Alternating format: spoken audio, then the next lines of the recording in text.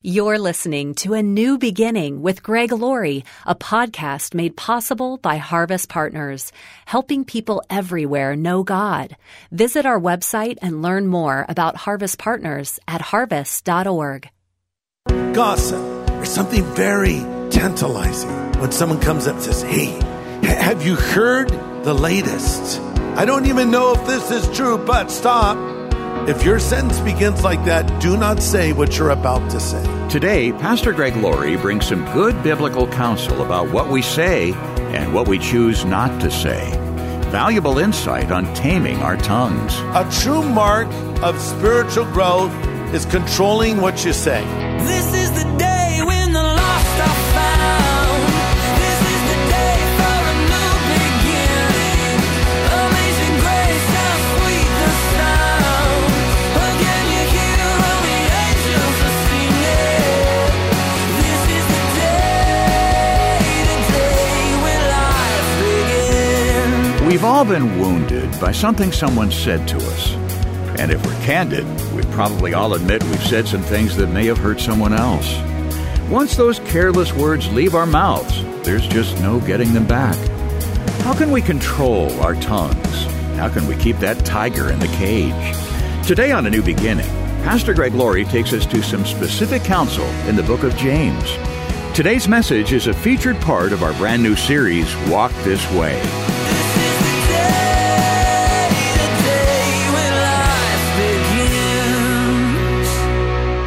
So a number of years ago, I was in Virginia, and a friend of mine, Mel Graham, actually, he's a nephew of Billy Graham, has a cabin there. And he invited Kathy and I to stay in his cabin, which seemed like a lot of fun. It was very cold, and there was some snow out there. And he said, now here's the problem with this cabin. There's no central heating. We use a fireplace and a potbelly stove to heat it. So you have to keep the fire going all day and night long. Well, listen, I'm from California, okay? So I have a gas flame in my fireplace, and my experience is turn on the gas or get a Duraflame log at the market, right? So I said, honestly, I hate to admit this, I don't know how to build a fire. He says, well, you start with kindling. I said, okay, where do you buy that?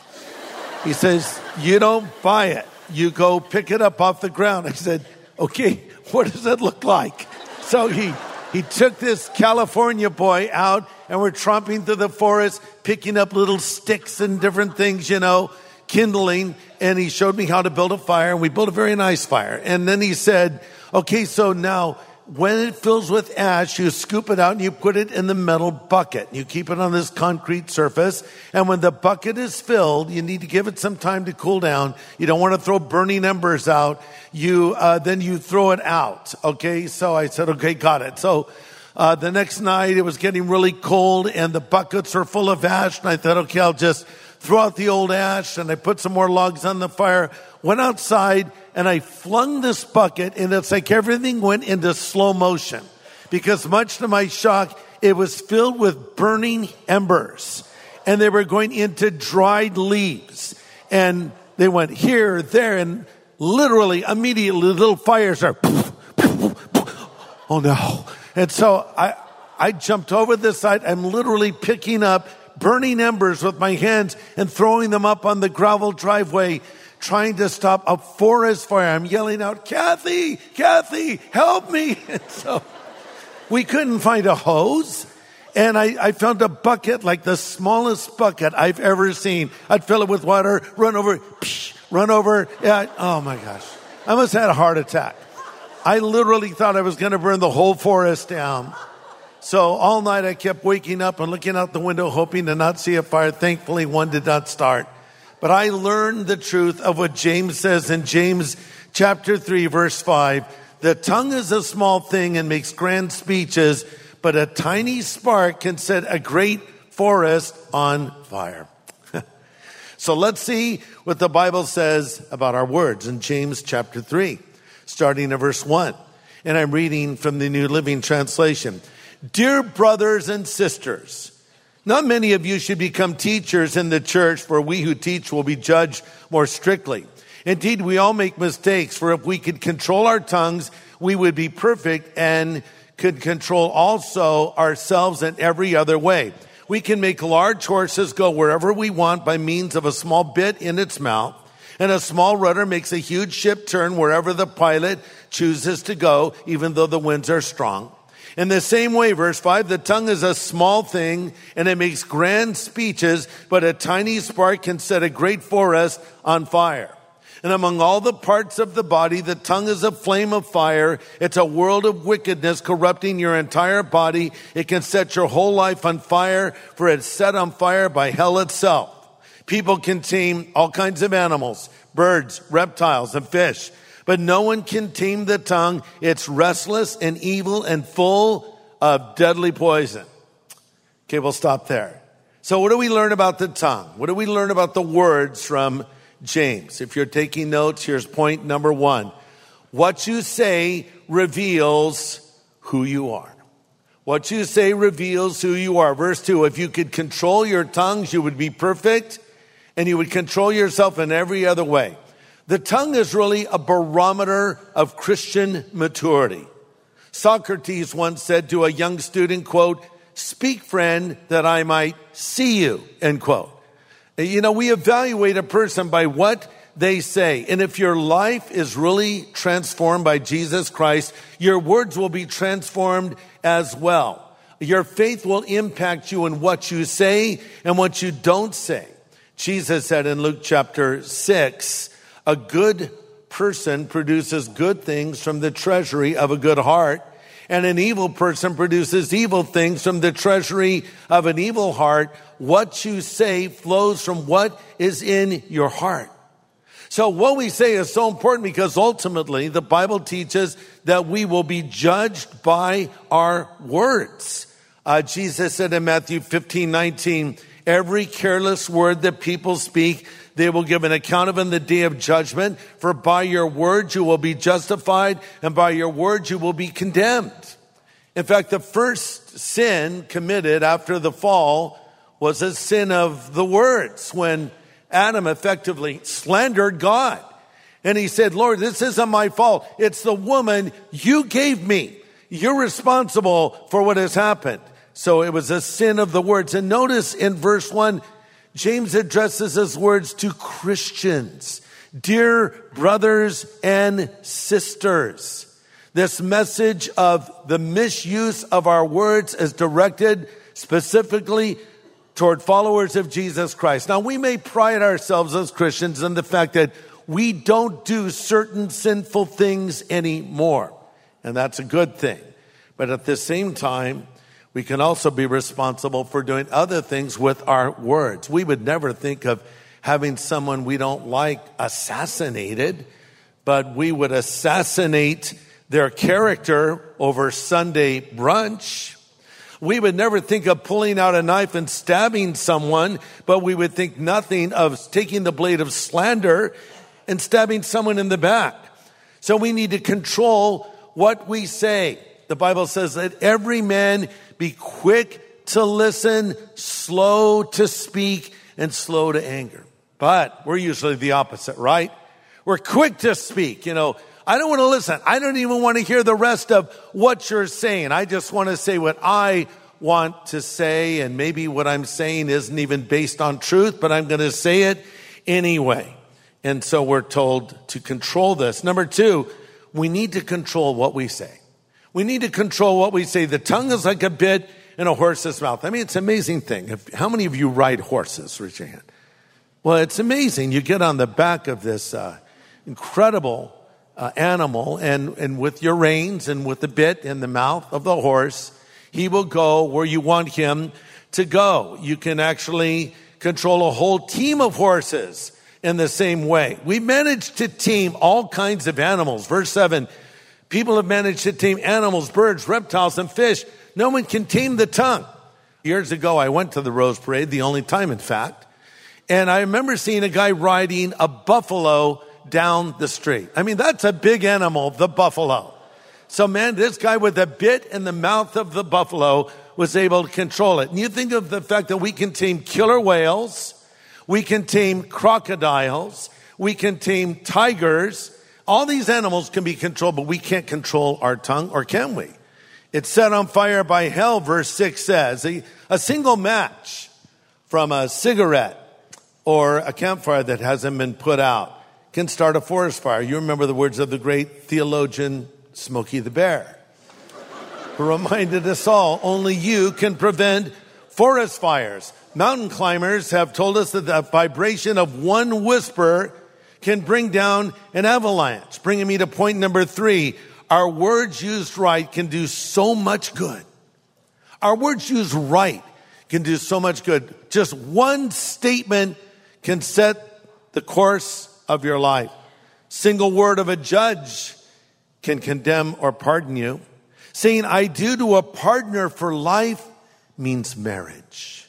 Also saying I won't to the temptation of an extramarital affair can save that marriage from destruction. And most importantly, saying I will to Jesus Christ can change your eternal destiny. Number 4, our words used wrongly can do so much damage. Think about one single man from history, Adolf Hitler, with his demonic rhetoric that he gave to the nation of Germany and effectively started World War II. And not only was his nation destroyed in so many ways by his rhetoric, but also over 6 million Jewish people lost their lives in the Holocaust. And many Christians were put to death at this time as well. One man dedicating his tongue to the devil. But now we take another man, in contrast, Billy Graham, our farm boy in Charlotte, North Carolina, who aspired to be a baseball player one day, but the call of God came to him.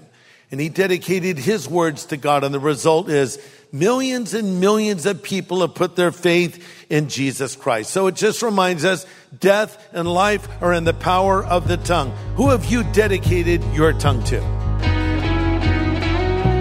Pastor Greg Laurie will have the second half of his message in just a moment. We love hearing stories of how the movie Jesus Revolution is inspiring people in their faith walk.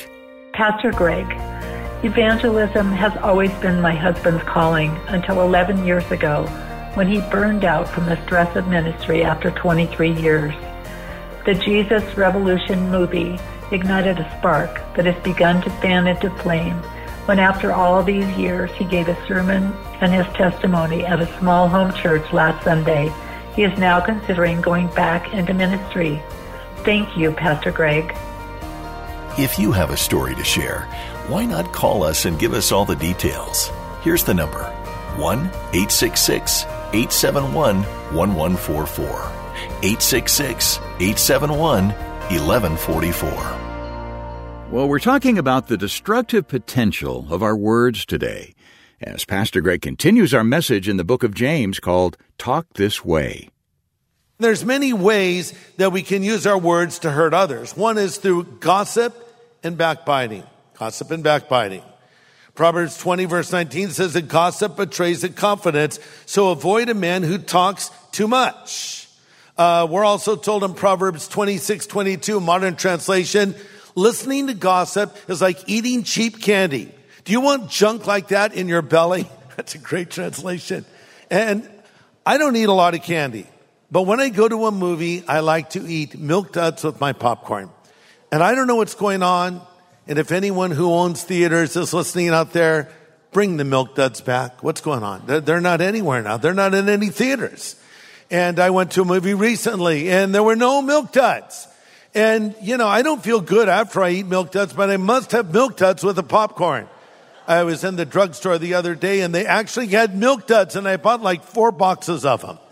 And I brought them home. Kathy says, what are you doing? I said, well, I can't find Milk Duds anywhere. I was so excited, so I wanted to stock up. These were big, extra large boxes, okay? She says, you shouldn't have bought them. But that night, she made some popcorn. She was eating the Milk Duds. Why are you eating them if they're so bad? But you know, the problem is you can't just eat one. Well, I'll have 1 more. We'll have 2 more. I'll have 5 more. That's gossip. There's something very tantalizing when someone comes up and says, hey, have you heard the latest? I don't even know if this is true, but stop. If your sentence begins like that, do not say what you're about to say. I don't know if this is true, but no, don't continue on. Or I wouldn't tell you this, but I know it won't go any further. And we rationalize the sin of gossip. And we'll say, well, I'm telling you this so you'll pray. Shut up. You know why you're telling them that. And you know why you're listening to that. And yes, gossip is a sin. Here's another way we can use our words to hurt others. Innuendo. The cousin of gossip is innuendo. That's where you don't say it, but you imply it. Then there's a more subtle misuse of our words through flattery. Flattery. In Proverbs 6:23, the Bible tells us that if we keep his word, he'll keep us from the immoral person and the flattering tongue of the seductress. Listen to this. Gossip is saying behind a person's back what you would never say to their face. Flattery is saying to a person's face what you would never say behind their back. Let me say that again. Gossip is saying behind a person's back what you would never say to their face. Flattery is saying to a person's face what you would never say behind their back. These are us misusing our words. Point number 5. If you control your tongues, it's a sign of spiritual maturity. Again, if we would control our tongues, we would be perfect. And the word perfect means full grown. A true mark of spiritual growth is controlling what you say. Heard about a little boy that went over to a pastor's house while the pastor was doing some carpentry. And the little guy's just standing there watching the pastor work away. And finally the pastor looks over him and says, well, son, are you here to pick up some carpentry tips? And the little guy says, no, I just want to know what a preacher says when he hits his thumb with a hammer. You know, I think a lot of people are watching us. What are you going to say? What are you going to do? You're the follower of Jesus, and they're not rooting for us necessarily.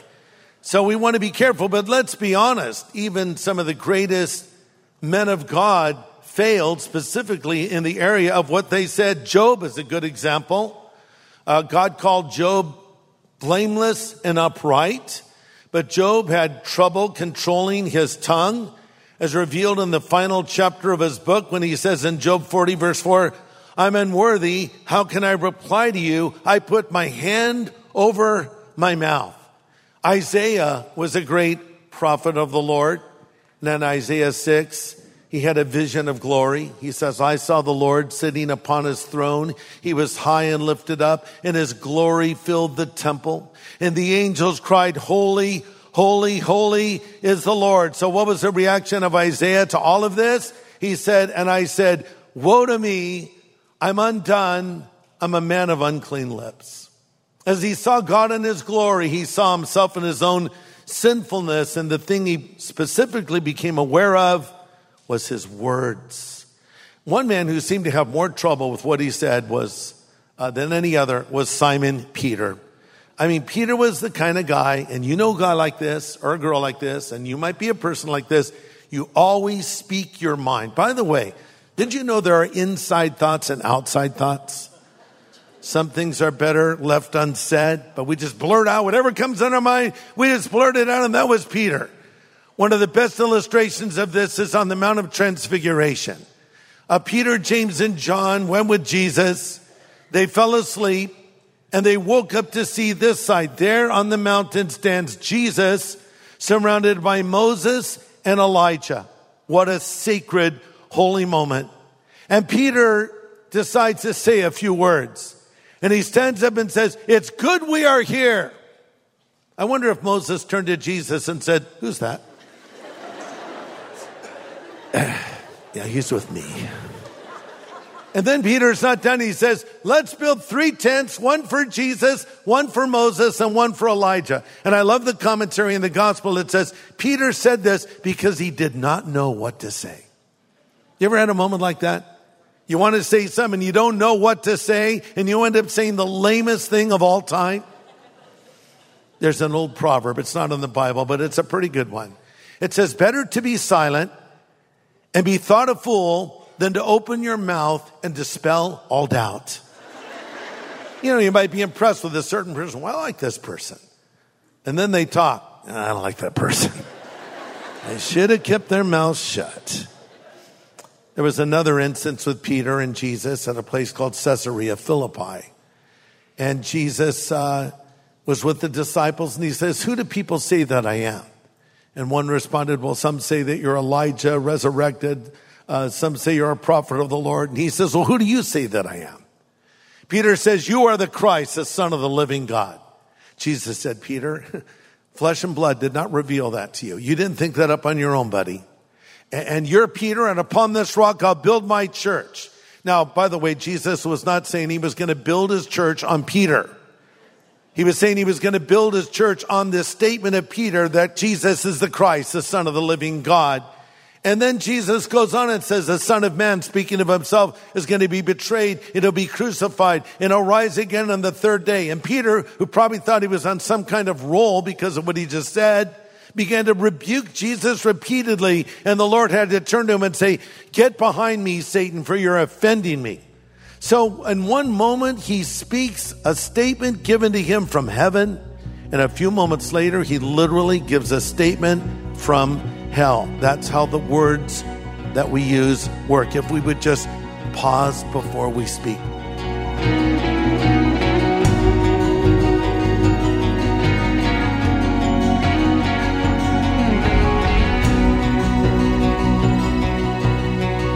Good practical counsel today from Pastor Greg Laurie from the first chapter of James.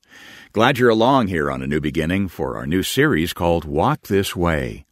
And Pastor Greg will have a final comment from today's message in just a moment. Well, we're making available the new film, Jesus Revolution, on DVD. Yes, it's available on DVD now.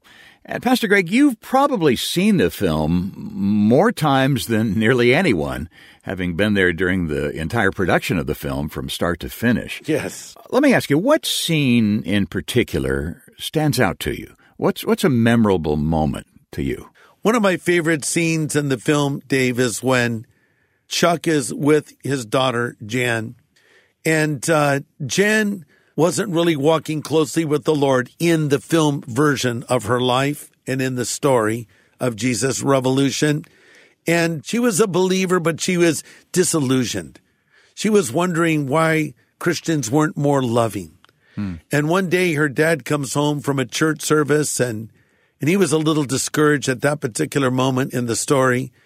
And he's getting ready to eat the food that's left on the table for him by his wife, Kay. And then there's Jan standing there, and they have a conversation. And I love what she says to her father. So picture this for a moment. Chuck is sitting at the table. Across from the table is his daughter, Jan. And she says this to her father. You're out past curfew. You okay? Oh, I'm all right, babe. I know I've been distracted. I haven't been around a lot. No, lately. Dad, stop. I have something that I want to say to you.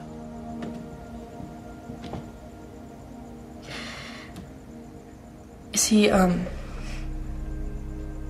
was almost done with this whole Christianity thing. I was like, where's the love, you know? What are we even doing here? Where is Jesus in all of this? He seemed like a radical dude. Like, I'd like him, but this, I don't know. But then you did what nobody else would even dare to do. You let the hippies in.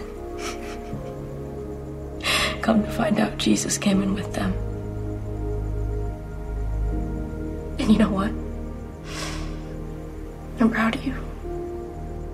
You opened yourself up to something you didn't understand.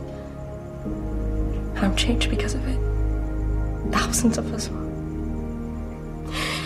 But you don't have to carry it all, okay? Don't lose yourself in all of it. Okay. Also, don't do drugs.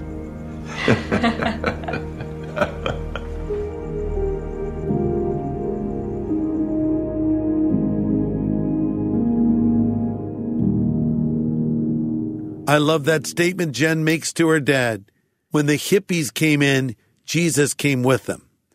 Now, that is not to imply that Jesus wasn't in their church and wasn't working in their church, but it's sort of showing how Jen was seeing things, that she was a disillusioned church kid, but these young people coming to Christ impacted her, and then she wanted to be closer to the Lord and made a recommitment to Christ as a result. Beautiful story, beautiful scene. And we want you to see it instead of just listen to it. And that is now possible because the Jesus Revolution film is available on DVD, and we want to send you a copy. Now, I know it's out there streaming already. Some of you may have already watched it on some streaming platform like Apple or Amazon. But listen, the Jesus Revolution DVD is special for a couple of reasons. Number one, it has bonus content, including something that I think is very important. It's a special message I filmed as the sun was setting on the beach, where I present the gospel, and I even have a prayer that a person can pray to accept Christ. There's other bonus content on this film as well, and you can show it to as many people as you want, and we will send you this special harvest edition of the Jesus Revolution film for your gift of any size. That helps us to continue to preach the gospel and teach the word of God. So order your copy right now. And you can see that scene with Chuck and his daughter and your own personal copy of Jesus Revolution on DVD. Yeah, that's right. So get in touch with us today. Our phone number is 1-800-821-3300. We'll send the DVD your way, along with a free streaming code, to thank you for your donation right now. And thanks for keeping in mind that this resource costs us more than is generally the case, so your generosity is certainly appreciated right now. Again, call us anytime at 1-800-821-3300 or go online to harvest.org. Well, next time, more insight on how we can keep our faith on fire and keep our tongues under control. But before we go, Pastor Greg has this final comment for us. Now, I've told this to you before, but I want you to think about it. Think, an acronym. THINK. Before you speak, before you post, before you tweet, before you communicate, run it through this grid right now. T, is it true? What you're about to say, is it true? And are you sure it's true? Number two, will it help? Sometimes something's true, but you don't need to say it. Wow, you look overweight. Is that true? Yes. Is that helpful to the person? I don't think so. Think about how it will affect the person you're saying it to. Is it true? Will it help? Is it inspiring? Is it going to bring someone down, or is it going to lift them up? And is it necessary? Do you need to say this? Could it be better left unsaid? And lastly, K, is it kind? Is it true? Is it helpful? Is it inspiring? Is it necessary? Is it kind? You say, Greg, if I were to apply that principle to what I say, I would basically say nothing. Hallelujah. Let it be.